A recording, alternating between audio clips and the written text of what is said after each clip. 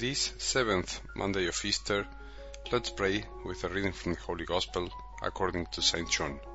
In the name of the Father, and the Son, and the Holy Spirit. His disciples said, "Now you are talking plainly, and not in a figure of speech. Now we realize that you know everything, and that you do not need to have anyone question you. Because of this, we believe that you came from God." Jesus answered them, "Do you believe now? Behold, the hour is coming, and has arrived when each of you will be scattered to his own home, and you will leave me alone. But I am not alone, because the Father is with me. I have told you this so that you might have peace in me. In the world you will have trouble, but take courage. I have conquered the world." The Gospel of the Lord.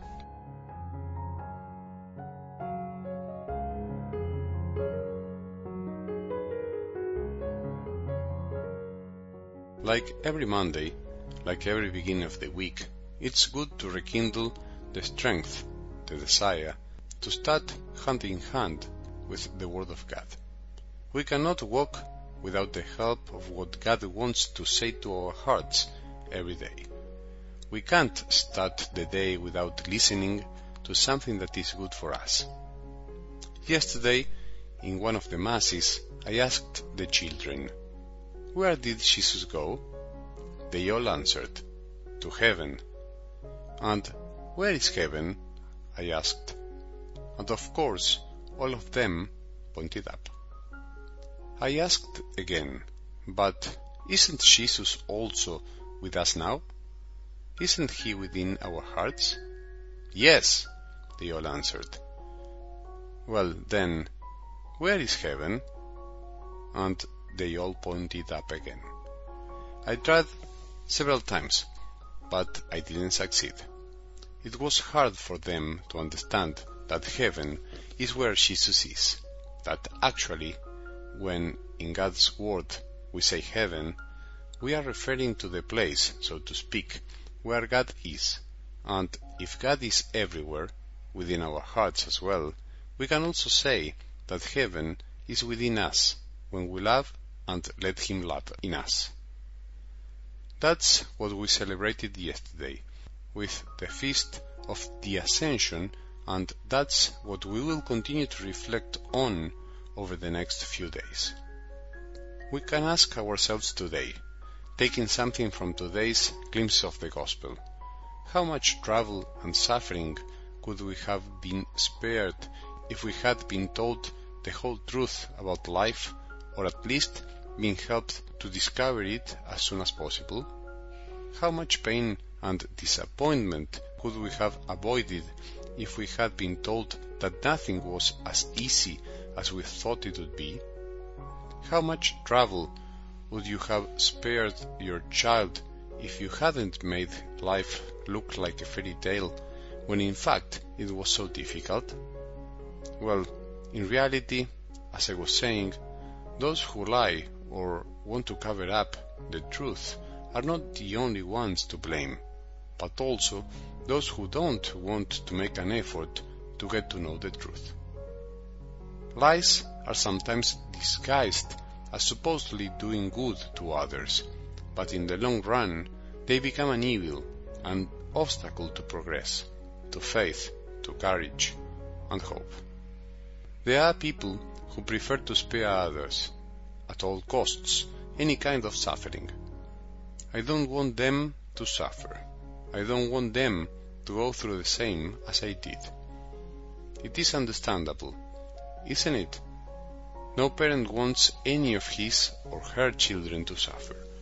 None of them. But at the same time, can any parent prevent their children from suffering in one way or another in life? I am not talking about the suffering that comes as a result of evil, which is always to be avoided. One shouldn't suffer for the sake of suffering, even when it can't be totally avoided.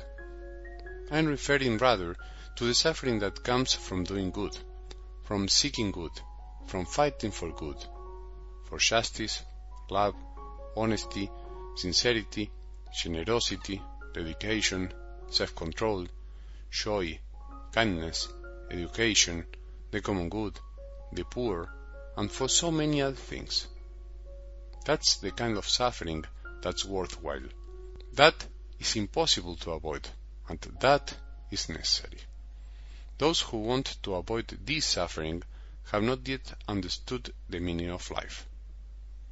Fathers and mothers who want to spare their children these beautiful sufferings aren't raising men and women who are capable of loving and making an effort to do so, but men and women who will not be able to discover the beautiful joy of a life that's given for others.